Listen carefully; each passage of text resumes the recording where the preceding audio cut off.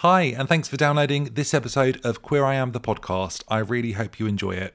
This podcast started as a small idea and has turned into a real passion project for me, and is something that I wish to continue to make way into the future, but I need your help in doing so. So there is a cost in making Queer I Am, the podcast, and it's something that I funded and will continue to do so for the foreseeable future. But if you'd like to get involved and support the podcast by subscribing to Acast Plus, that would be incredible. And if this is something you can't do, no worries at all. I really hope you keep enjoying the episodes, and I intend to keep making them for as long as possible. Season 3 is coming up and you are in for an absolute treat. I am so excited. If you'd like to support the podcast, details of how you can do this are in the blurb of the episode you were listening to. And what this also means is you get to listen to all of the episodes of Queer I Am, the podcast, past and future, completely ad-free. So no interruptions whatsoever. What could be better? Anyway, enough of the serious blurb. Let's crack on with the show. Hey, I'm Ryan Reynolds. Recently, I asked Mint Mobile's legal team if big wireless companies are allowed to raise prices due to inflation. They said yes. And then when I asked if raising prices technically violates those onerous two-year contracts, they said, "What the f*** are you talking about, you insane Hollywood ass f-?" So to recap, we're cutting the price of Mint Unlimited from $30 a month to just $15 a month. Give it a try at mintmobile.com/switch. $45 up front for 3 months plus taxes and fees. Promo rate for new customers for limited time. Unlimited more than 40 gigabytes per month. Slows full terms at mintmobile.com. Burrow is a furniture company known for timeless design and thoughtful construction, and free shipping, and that extends to their outdoor collection. Their outdoor furniture is built to withstand the elements, featuring rust-proof stainless steel hardware, weather-ready teak, and quick-dry foam cushions. For Memorial Day, get 15% off your Burrow purchase at burrow.com/ACAST, and up to 25% off outdoor.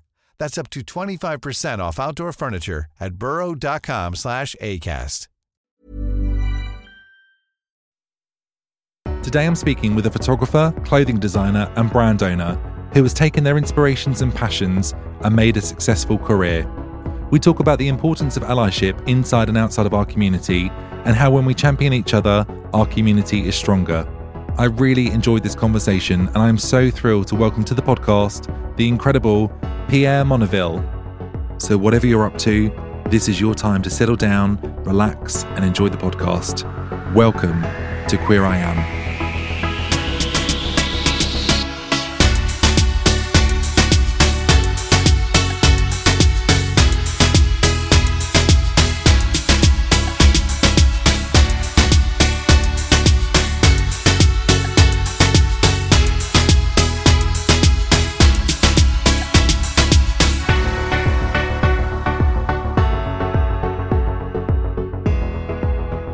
So thank you so much, Pierre, for being on Queer I Am, the podcast, Season 2. It's a real pleasure to have you here today. How are you doing today? Yeah, I'm very good. Thank you. Thanks for having me. No worries at all. And if you had to pick a song today to reflect your mood, what would your song be? This is a question we ask all the guests. Comfortably Numb by Scissor Sisters. Oh, nice. Okay, yeah. Oh, amazing. Any reason? I just think it's uplifting and camp. Yeah.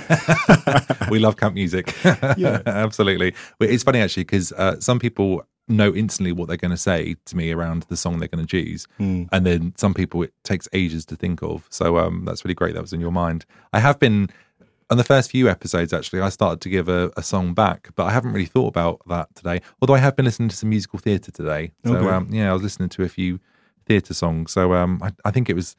I listened to Maybe This Time, and it was really like loads of strings and like an orchestra, and it was really autumnal. It kind of, I don't know, it was maybe the season, does maybe want to listen to that, but there you go. So where did you grow up and where do you call home now?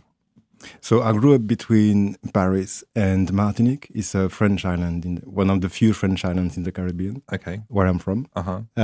So I was born in Paris, and then I grew up in Martinique between 6 and 15. Oh, amazing.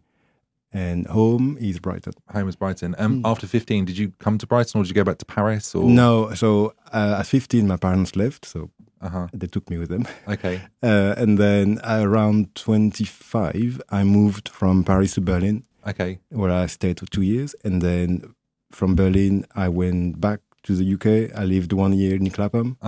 And then I moved to Brighton, and then the rest is history. Do you know, so many people that I've spoken to that live here have said, I lived in Clapham. I don't know if it's a place where lots of queer people go and live, maybe, I don't know, but I've spoken to loads of people that have moved from Clapham, especially over the last couple of years after COVID and just changing lifestyle and, you know, wanting to try something different, I guess, different pace of life. So what is it about Brighton that kind of gets under your skin in a really positive way? What do you love about Brighton? It's full of freaks.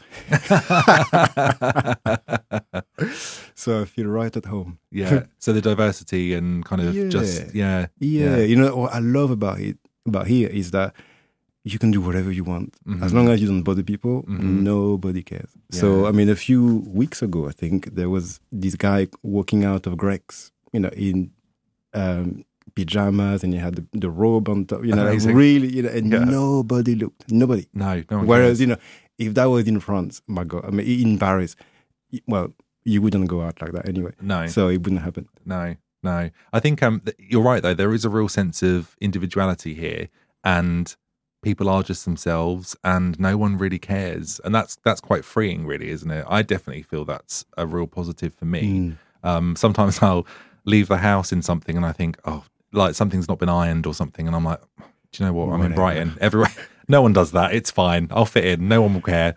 So that's really, really lovely. Because you've only just moved down. Yeah, so I moved here in November, so 10 months, nearly 11. Yeah, so nearly a year now, which is it's really cool. It's gone so quickly. It's just, I can't quite believe like where this year has gone, actually. Probably because I've been so busy with the podcast and lots of kind of work going on, but it's been a real amazing year, and I'm feeling quite excited now for the autumn and the winter season. And because when we arrived last year, we came in like the November time, so winter was then just approaching, but it was still really beautiful. The beach was lovely and beautiful sunshine and all that kind of stuff. So I'm looking forward to all of that again. And then last Christmas I had COVID, so I'm hoping this Christmas it's like full on Christmas dinner and lots of wine and partying and no sitting there feeling sorry for myself watching crap television because I'm ill. So hopefully this will be a bit more of a normal year. I hope so too. Yeah. So obviously I've done my research before we met today, and I know that we contacted each other, I think probably May time, I think just before the first podcast came out, and I think you went to the Leadwood Centre and you found some leaflets and got in touch, and so I've been looking at your website and looking at your Instas and obviously following what you've been doing anyway.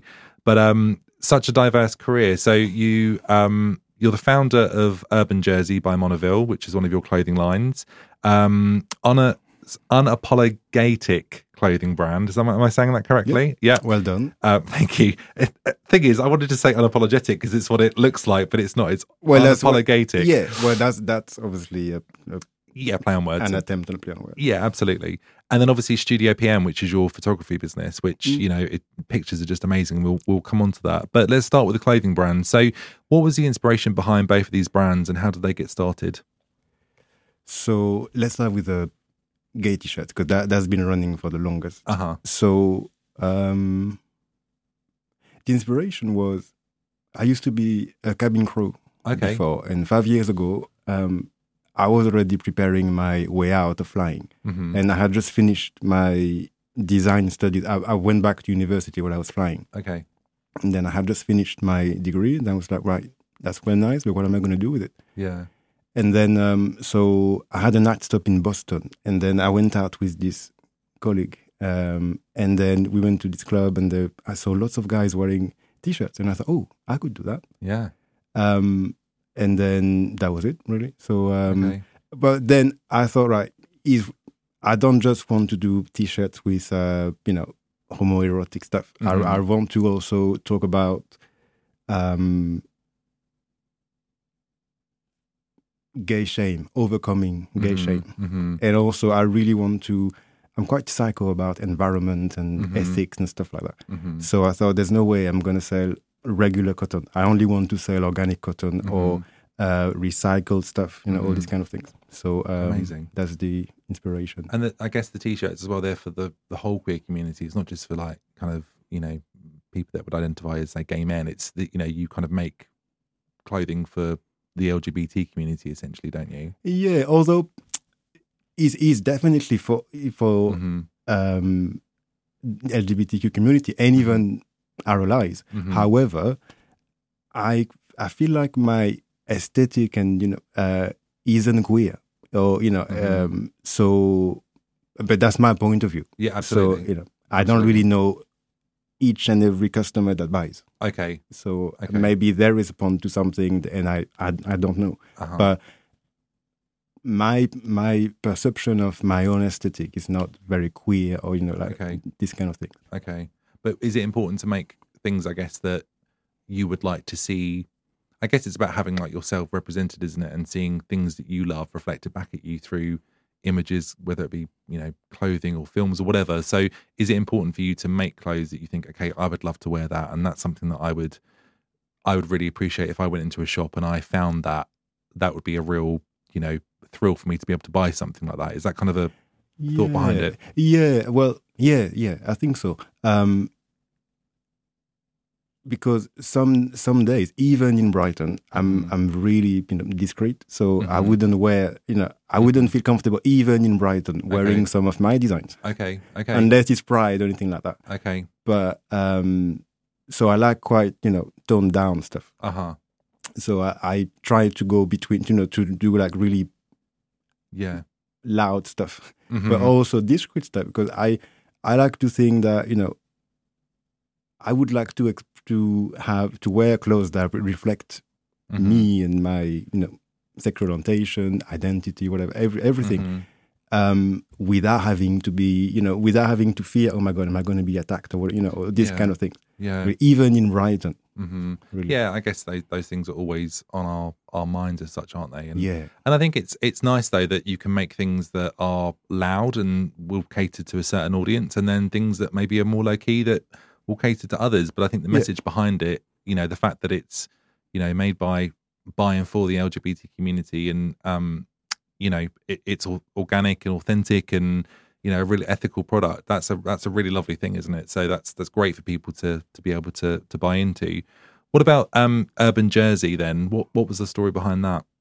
And what kind of stuff do you make? The story behind that was I was brought up by a seamstress. Okay. And we never talked about fashion or art or anything like that. However, as soon as I turned maybe 8, I think, I thought, I would like to do to be a fashion designer. And then, of course, my brother had some Star Wars action figures. And then, as a good gay boy, I started dressing up Princess Leia. And then I thought, okay, right. But at that age, all I saw was, the only fashion I saw was the really like haute couture shows with like expensive, ball gowns and stuff like that. And already then I thought, oh no, I don't want to do that. Then there was the fact that my parents weren't that bothered about really paying for me to become a fashion designer. So I thought, right, let me find something else. Anyway, and then after my design studies, while I was in Mexico City, I went to the design museum there, and then they had an exhibition on the evolution of the football kit, for the Mexican team throughout their participation to the World Cups. Then they had a whole room filled with every single kit they wore. And I thought, wow, oh my God, I would really love to have something like that without the labels, without all of that. Really something inspired by sportswear, but I could wear, in town, really. And not to train, really to sort of go to work or, that's called athleisure, actually. So again, I decided to make something, athleisure, but made in organic cotton, made in London, blah, blah, blah. So that's amazing. The idea. And I guess it's as you say, it's nice to make things that they speak to you in terms of they're comfortable, they look good, but actually they don't need to have loads of labels on them, but they're good quality pieces of clothing. Yeah. But I think comfort is important, isn't it? It's like we all sometimes put clothes on and feel naturally uncomfortable, but actually if you can go out and look smart and wear something of like kind of sports type wear. And I've kind of seen that actually a lot in celebrity culture over the last few years, that a lot of people now are wearing more like kind of sportswear, or suits that are made by companies like Fila, for example, Yeah. and then with heels, and it looks wicked. It's so nice to see. It's just looks very comfortable, but also very smart at the same time. Yeah. So that's really, really lovely. Yeah, and on a personal level, when I was growing up, I was always told not to go out wearing sportswear, not to be, to avoid being stopped by the police and ask for an ID, all these kind of things. Okay. So it's really nice to actually get to design the clothes I wish I could wear when I was younger, and to do the clothes that really reflect my values and aesthetic, and like stuff reclaiming like that side of yourself that you wanted to, or naturally. Yeah, that's terrible. I mean, I did read that on when I was doing my research about the background, and that was a factor for you. I mean, that must have been incredibly difficult at that time when you were younger and you felt like you wanted just to be authentically you and dress how you wanted to, but then there's that fear lurking behind that. Well, no, actually, there was no fear because that's all I knew, really. So it's maybe now I would feel differently, but then I didn't really question it. Just okay, well, let me just stay out of trouble. Just do what I'm told.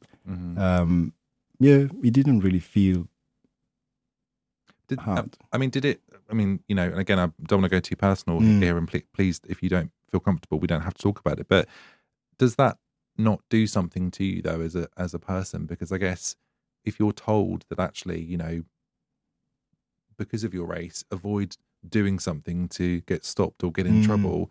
I mean, that's a terrible thing to have to face, I think, for anyone. Yeah. So what does that do to you as a teenager? How does that kind of make you feel, and how you kind of see the world? That must be incredibly challenging.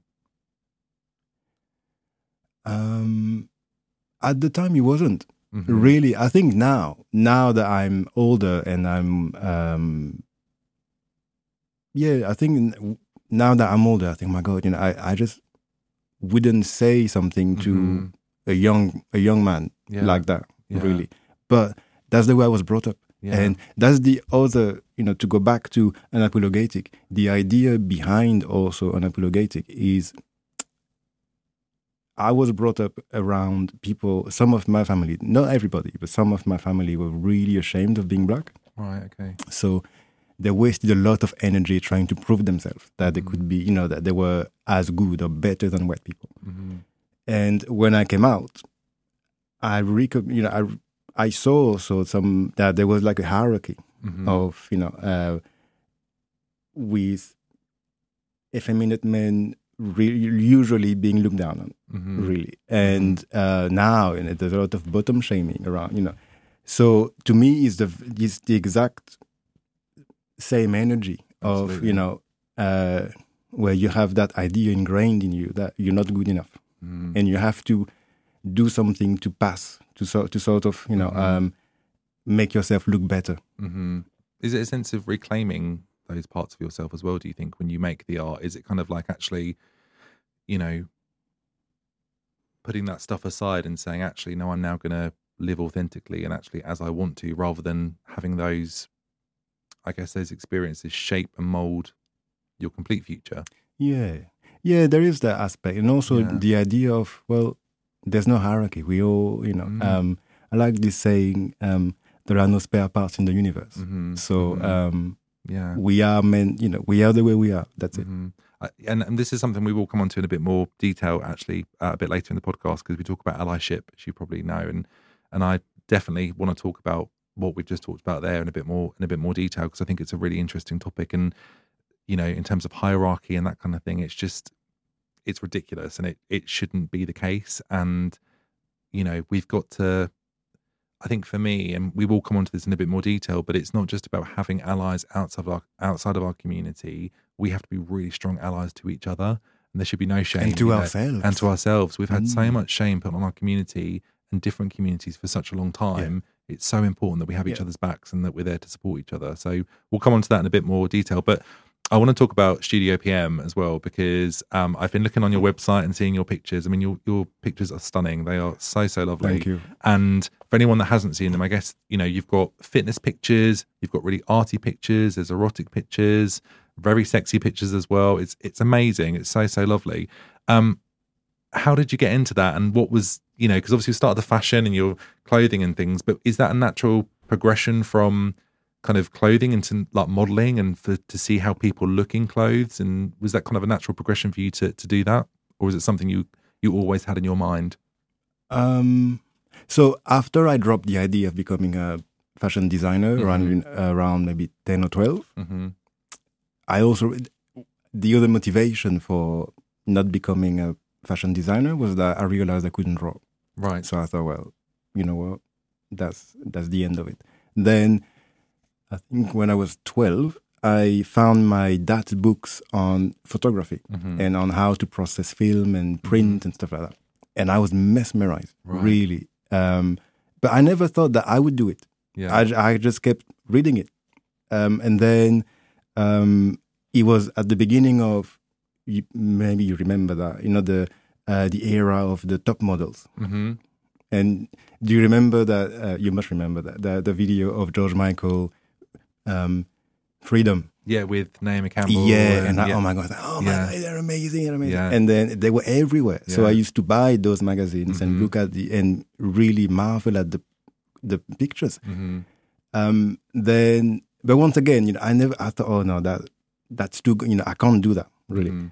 Until I moved back to Paris, and then I walked into a bookshop, and then I bumped into The Black Book by Robert Mapplethorpe. Okay, I've not heard of that. So at the time I was 14, and it's a book of male nudes with only black models. Okay, hence the name, The Black Book. Okay. And I had never been so shocked or turned on at the same time. And I thought, oh my God, I need to be a photographer. If I can create that reaction to one person, my life will be complete. Yeah, absolutely. And obviously you love it. I mean, the pictures are incredible, and they are all so different. I mean, you as I said, you've got the fitness pictures, and you've got pictures with, you know, underwear models, and then you've also got the nudes as well. What is your, I mean, do you have a favorite, or do you enjoy kind of doing all of them? Is it just a lovely passion for you to take pictures? Yeah, you know, I like maybe making people feel good about themselves. Because as a favor for a friend, I took photos of a girl. And the photos look amazing. You know, when I saw the photos, I was like, oh my God, I shot that. It's a very nice feeling because I never feel good enough. So for me to actually genuinely think, oh, that's a really good, you know, if I didn't know that I shot that, I would really be impressed. So, and I think the common thread between all of that is that these people feel good about themselves. Yeah. And yeah, they feel confident, or they trust me to sort of, you know, show me that, or let me capture that little sexy as well. It doesn't have to be naked or anything like that. It really, because, you know, not all of them are naked. No. But I think my job, I think what I like is to really create that bond with the model. Trust. Where they know that they're not going to be assaulted, and they know that they can be themselves. It's a safe space for them. Yeah. And if they don't like the picture, then I will not use it. Really. So, I guess it's art, isn't it? It's photography is, you know, I think what I think about photography is that you have the ability to, so many people will take something from a picture. So if you've got one picture and you've got 10 people in a line, every person will probably say something quite different about that picture, because it's about your eye and what you see. So I think it's really quite a skill to capture the essence of a picture and the beauty of it, and then get someone else to love that as well. That's a real art form, isn't it? And I guess, you know, the fact that you have to make people feel comfortable and really connected with you when you're doing it, you know, that shows that happens because you've then got the results, you've got the pictures, and you've got people publishing them, and obviously you do a lot of work for the Den Lounge wear as well, which you know, they're great pictures. So what, in terms of obviously making people feel comfortable, and we've talked about that, and you said that, you know, that's a really, really important thing for you. What about representing images for the queer community, or just generally people looking at things and looking at an image and having something reflected back to them, is it important for you to make art of that kind? I mean, obviously we've talked about the fact that there's the underwear shots, the fitness shots, you know, they speak to so many different people. And then obviously you've got the nudes. And I can only imagine that those, for the people that are doing them, it must feel incredibly, I don't know, liberating to pose naked and then to look at the pictures afterwards and say, my goodness, that's me. So does that liberation kind of extend to you as well? Does it kind of help you liberate yourself by liberating others with the art, if that makes sense? Oh, that's a good question. It's a bit of a jumbled question. I'm sorry, I got there in the end. No. Yeah, I think it's liberating because I feel that we are conditioned to, once again, with that hierarchy of male nude is gay. And is, you know, if you enjoy looking at male nude, it's only because you're gay. And it can't be as good quality as the female nude. So that's that sort of liberation that I thought, you know, every time I think, right, I'm standing up for myself as an artist and just say, well, that's what I want to do. So. Yeah. One size fits all seems like a good idea for clothes until you try them on. Same goes for healthcare. That's why United Healthcare offers flexible, budget-friendly coverage for medical, vision, dental, and more. Learn more at uh1.com.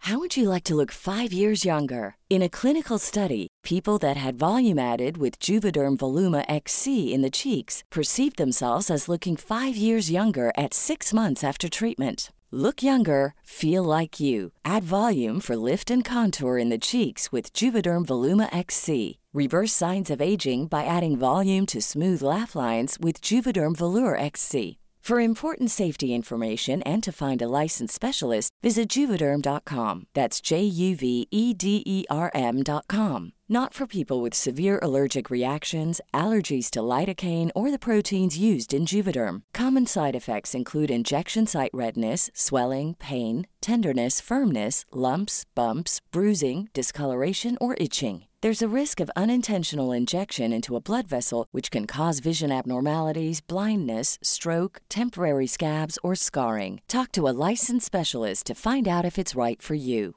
There's never been a faster or easier way to start your weight loss journey than with PlushCare.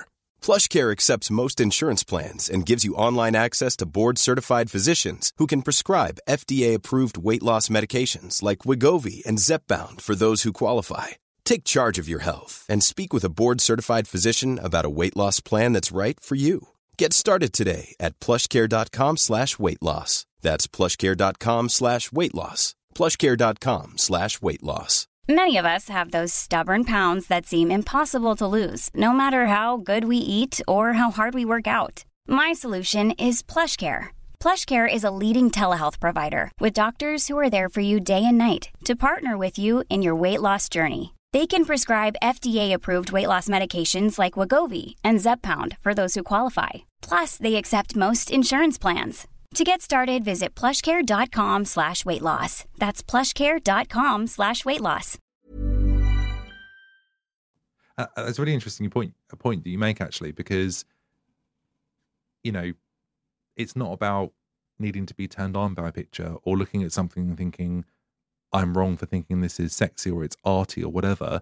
I look at pictures of female models in underwear, or you know, there's been naked shoots before with celebrities. You can appreciate the beauty in someone, in how the picture is taken, how they look, how they're standing, how they're presenting themselves at that particular time. So it's really interesting you make that point that, you know, if someone was to look at a male nude, they would automatically think, well, I can't like that because I'm not gay, for example. But it's not about that. It's about looking at something and appreciating the art form and the body. And I think that's a really, really interesting point. I wonder how many guys that aren't in the community do that, you know, and do actively go out and, you know, enjoy images of that nature and but don't allow themselves to really really enjoy them. You know, it's almost like another form of shame, isn't it? And things that we all put on ourselves. Well, you know? that's the way I don't know about all boys, but that's definitely the way I was brought up, and not the way, all the boys at school. That's what, they all, but even I think a lot of men still, in my experience, they always have to prove that they're not gay. Yeah. It's really funny actually as well, because I think it extends to like pornography as well, because, and it's not something we've talked about on this podcast, but I wonder how many people, look at porn, but actually in secret, they're not honest about it. They don't talk about it. I mean, we're now living in an age and, a culture where we have, Twitter is basically the world's biggest porn site. You've got OnlyFans, you've got all these people out there doing their thing, presenting themselves in whatever way that they want to now to make money. It's become a real kind of enterprise. But I wonder if that's more of a generational thing for the younger generations coming up. I wonder if there's still a demographic that looks at that kind of thing and says, well, I can enjoy it, but only behind closed doors, and I can't tell anyone about it, whereas, and maybe that's a culture thing, that especially in this country, maybe that's something we don't talk about enough, or a sense of shame around, liking that kind of thing. But actually there's no shame about it. If you like it and it's decent and it's consensual, there's no issue, it's an okay thing to do. But I do wonder whether that's almost like an ingrained way of being for a lot of people. Yeah, I mean, the thing, I don't know if that's what you were saying, but in my opinion, there's so much more to sex than just the fornication. So much is in the mind, really. That it can really be.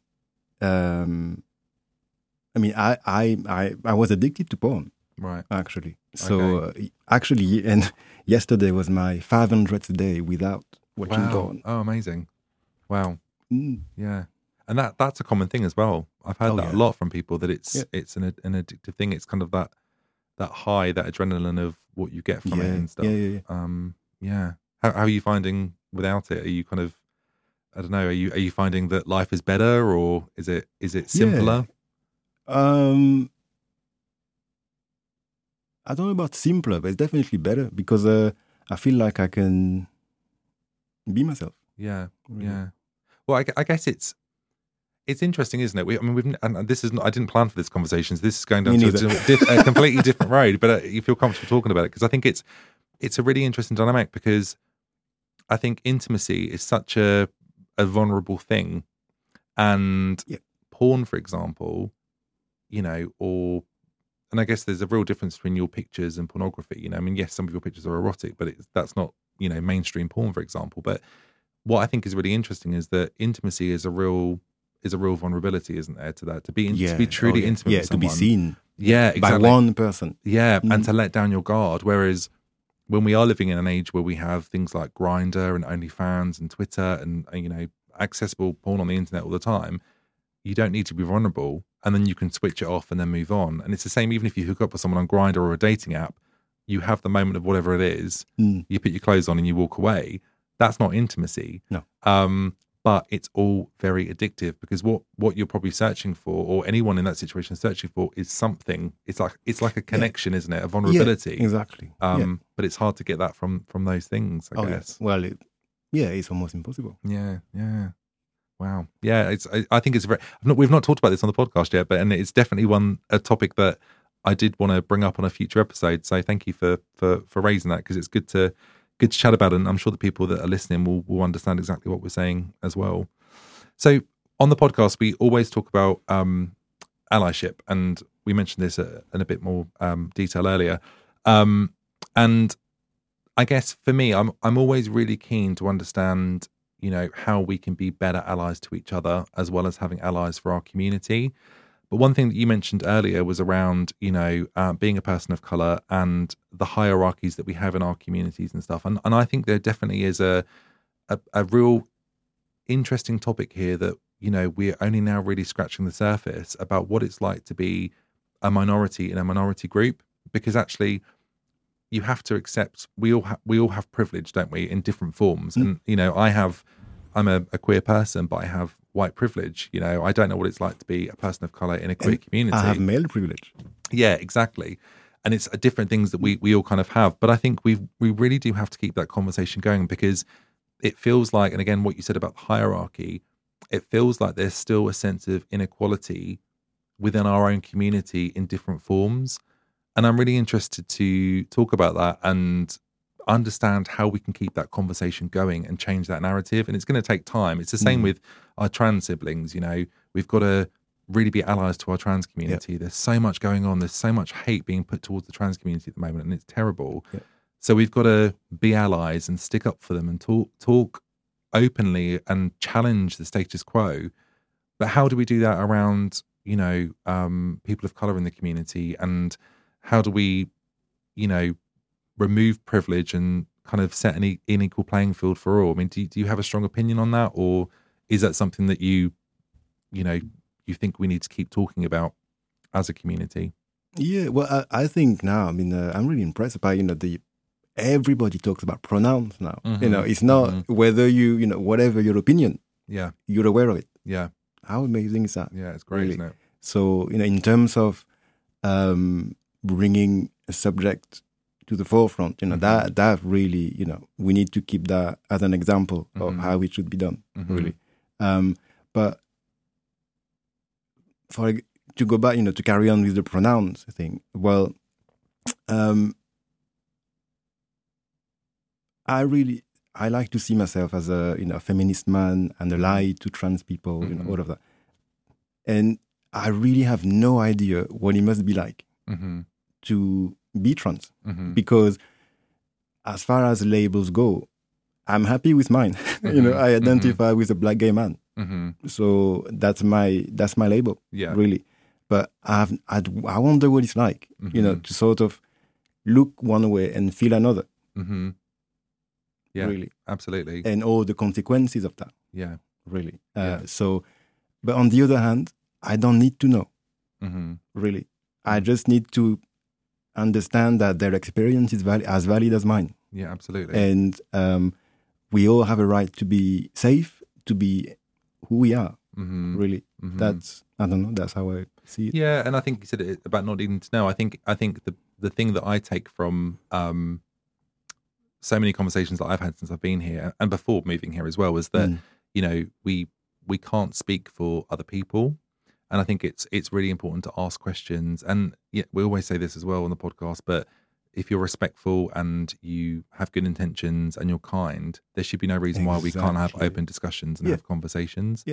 But equally, it's not, you know, my job or your job to speak for the trans community, but I think it's important that we're there as a voice of representation and allies, and you know, we are speaking with them and supporting. And I think it's the same with, you know, people of color in the queer community. You know, for me, the thought of there being a hierarchy, or you know, anyone being seen less as in any form, not just about color, but in disability, whatever it might be, for me that's heartbreaking. It's like there should be no hierarchy. It's like we are all people. You know, we are all coming into this earth and leaving this earth, and all these structures that we put in place are so damaging. And of course they come from history, and they come from, you know, people making decisions or rules and laws being implemented, which mean that, you know, things are different and there's shame and all of that kind of stuff. But I think we have a real ability with these conversations and with the literature that's out there now and available, and the sense of community that we have, to really come together and champion each other. And I don't know, that's my hope, you know, that keeps happening, and we're stronger together. You know, we're all so much more stronger when we're on each other's sides, and I think that's really, really important. What about in terms of allyship from outside of the community? What do you think someone needs to do to be a good ally to our community generally? Well, you know, some of my best friends are straight white men. Really. So, what do they? The traits. I think what I like about those friendships is that we don't try to deny that our experiences are different. Yeah, I think that's the main thing, really, that we openly talk about what it's like to be a black gay man, what it's like to be a straight white man. Oh, yeah. And I think we come back to that word privilege. And I think people hear that word and shudder. They're like, oh, privilege. I feel too, not embarrassed, but guilty. But it's not about guilt. It's just about recognizing where you are on the spectrum and actually what your privilege is. Exactly. And having that privilege gives you certain benefits in life. You don't have to think about certain things, but you can use it to be, to help. I don't know about help, but you can use it to, But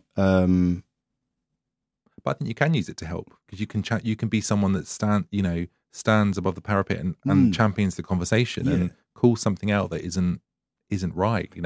So powerful when someone does that, isn't it? Yeah. I mean, for example, I love walking at night, especially. Okay. So I put my music on and then I walk and walk and walk. Mm-hmm. And sometimes, when people come in the opposite direction, mm-hmm. I sometimes think, I always, there's have this half second where I think, is this safe or whatever? Mm-hmm. And then I think, they're probably scared of me. They're probably scared of, that man, that black man coming over. But then if there's a woman walking by herself, I always cross.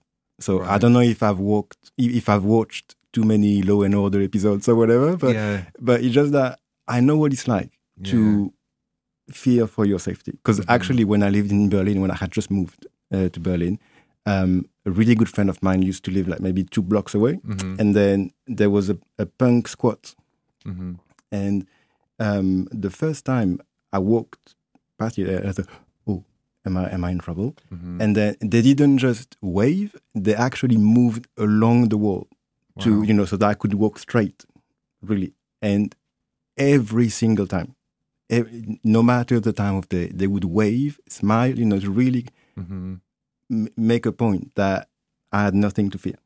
So I know what it's like to sort of have that split second of thinking, oh my God, what's going to happen, and then be reassured. So I really want to sort of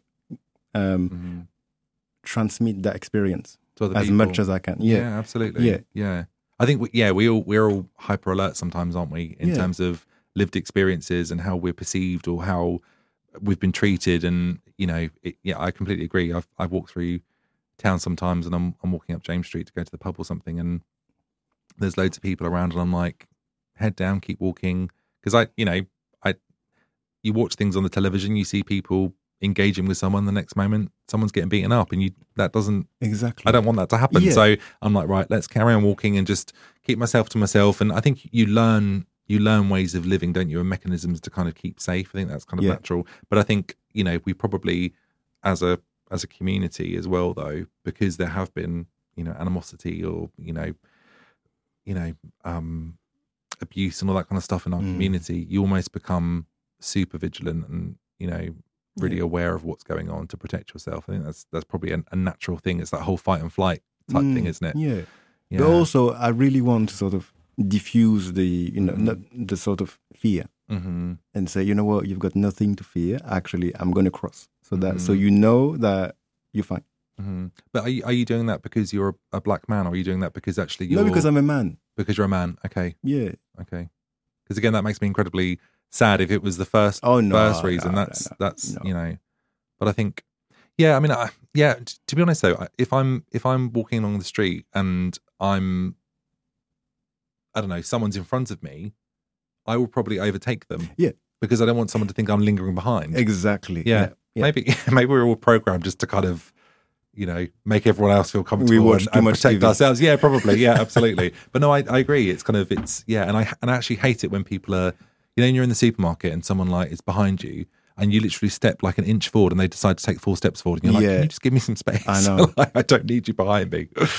Oh my goodness. Oh, thank you so much for that conversation. That was so interesting. And I'm really, pleased that you came to the podcast today, and just thank you for being so open about everything. I think it's a really interesting conversation. I think a lot of people will get lots from it as well. I do have a quick fire round for you as well. So a bit of fun now, bit of light stuff. So queer icon. Madonna. Oh, we've had a few Madonnas. Why Madonna? I I used to be such a big fan. Did you? I still love her, but not in a different way. Yeah. I haven't turned on her, but it's just that. Anyway, no. The stuff isn't as good. Look, this is my view. The stuff isn't as good quality as it was back then. That's what I think about Madonna. Well, the thing I love about her is that she behaves like a man. Right. Almost. Yeah. A woman in a man's world kind of thing, yeah. And, there's only... Nobody had a career like hers. Mm-hmm. No one. Mm-hmm. Everybody spits at her, and yet nobody can touch her. Yeah. Really. She's quite ballsy, isn't she? Yeah, and that's the thing I love, really. And, for example, she falls on stage, then...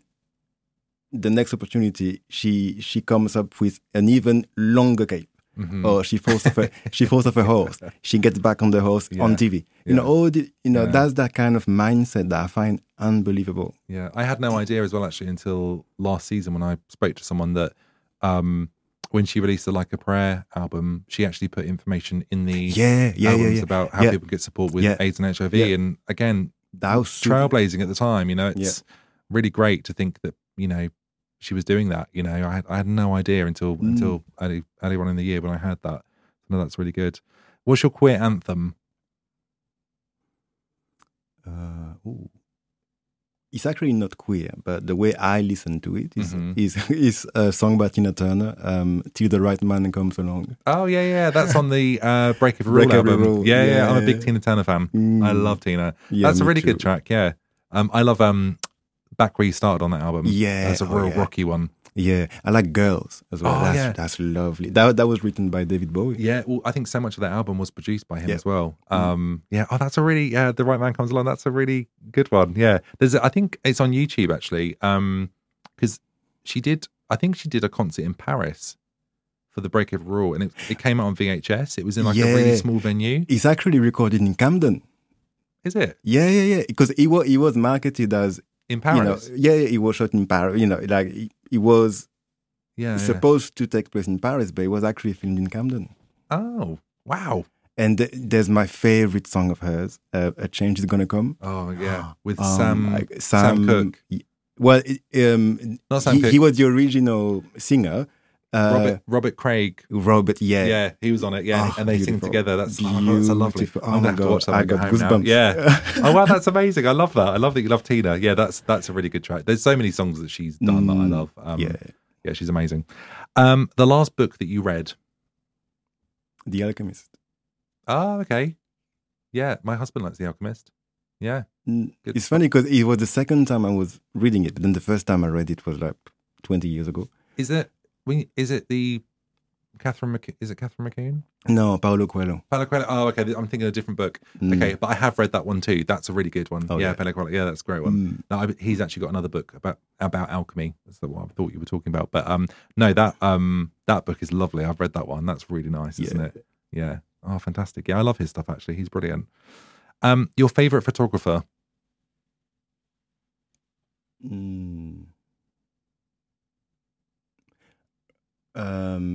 Fan Ho. Okay. I've only just discovered him. Okay. Actually. I was going to say Mapplethorpe, but I think Fan Ho is more like what I love about his work is that he's so dramatic and really graphic in terms of contrast and composition, like really clean stuff. It's amazing. Really. Do you have loads of photography books at home? Yeah, quite a few.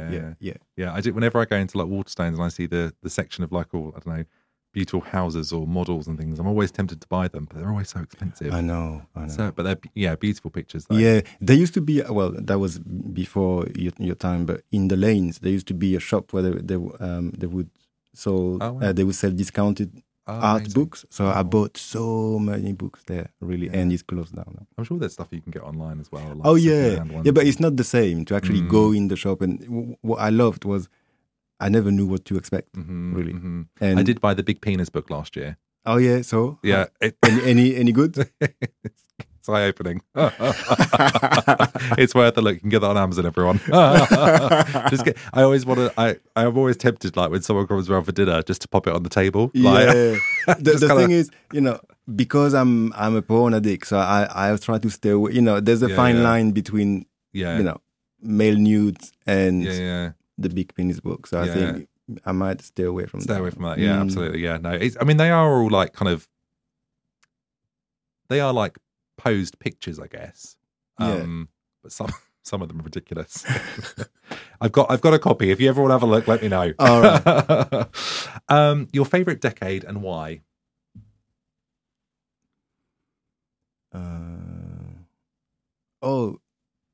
It's this decade. Actually. Okay. Oh, yeah. Okay. This decade. Why'd that be? Because I really feel like I'm in the process of. I was going to say blossoming, but that's a bit.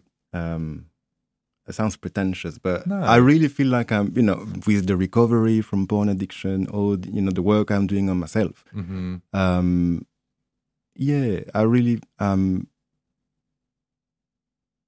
I feel like there's a change is going to come. Yeah. A change is happening. Yeah. Really. Yeah. I think it's I don't know how you feel about this, but I think when you do get older, there are certain things that maybe would have bothered you in the past that you learn to kind of, so I'm going to sneeze. I'm not going to sneeze.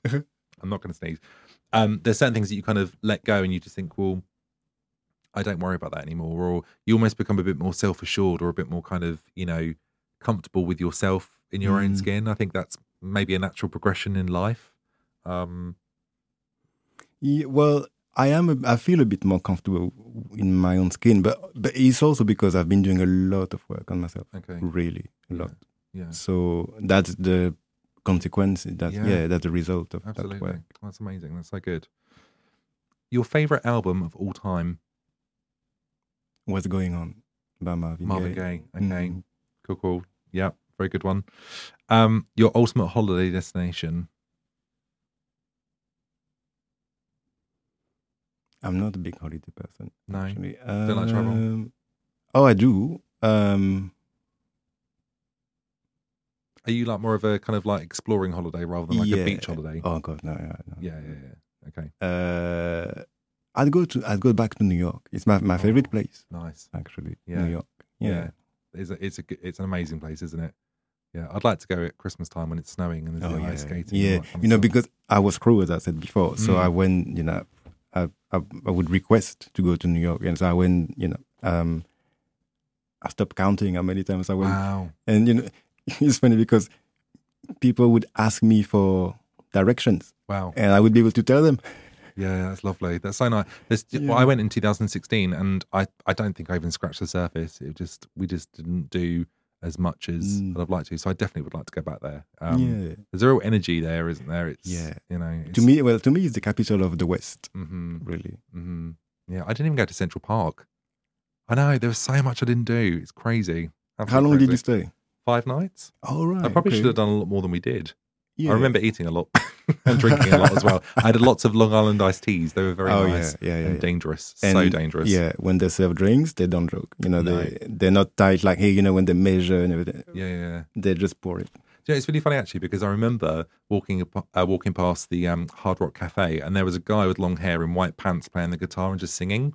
That was all he was wearing. And I remember thinking at the time, wow, it's really, really diverse here. Now I live in Brighton. If I went there and saw that again, I'd be like, oh, right, someone's just playing the guitar in their pants. Yeah, exactly. Yeah. So funny. The best and worst quality in someone else? Let's try with the worst. The worst one is self-absorption. Mm-hmm. The best, compassion. Yeah. Compassion and empathy and just nice people. Yeah, I agree. Yeah, I think that's a good one. And one word to sum up 2022 so far. You can have 2 or 3 words. Growth. Okay, cool. That's lovely. Oh, that's really nice, isn't it? To be in that situation where you feel like that. That's a great thing. Amazing. Oh, thank you so much. It's been an absolute pleasure to talk to you today. And it's been amazing. And I can't wait for people to hear this conversation. So thank you so much. My pleasure. Thank you. Wow, what an incredible conversation today. It was honest, vulnerable, and I'm so pleased that Pierre trusted me to have that conversation today and share his story with me. I really do appreciate it. You can follow Pierre on Instagram and you can check out all of his different projects. Studio PM is the Instagram for his photography business. Unapologetic clothing brand also has an Instagram page, and you can also check out the Urban Jersey by Monnerville page too. I'm so pleased that we had the conversation today, and I want to say thank you so much for listening. I really hope you enjoyed it and that you got something from it too. Until next time, don't forget to like, share and subscribe to this podcast. You can follow me on Instagram, Facebook and Twitter. My handle is @FlueyActually. You can also check out my website, flueyactually.com.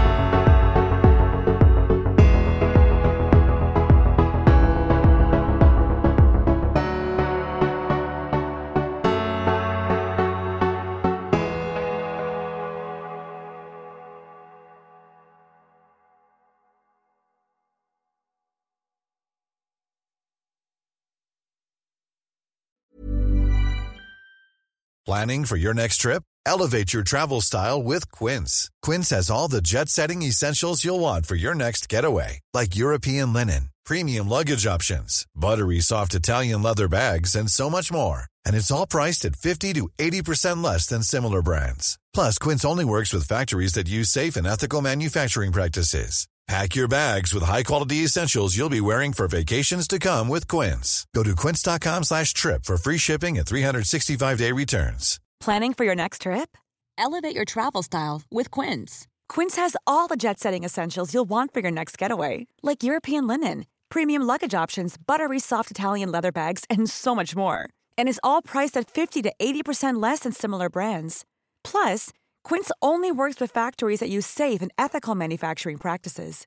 Pack your bags with high-quality essentials you'll be wearing for vacations to come with Quince. Go to quince.com/pack for free shipping and 365-day returns.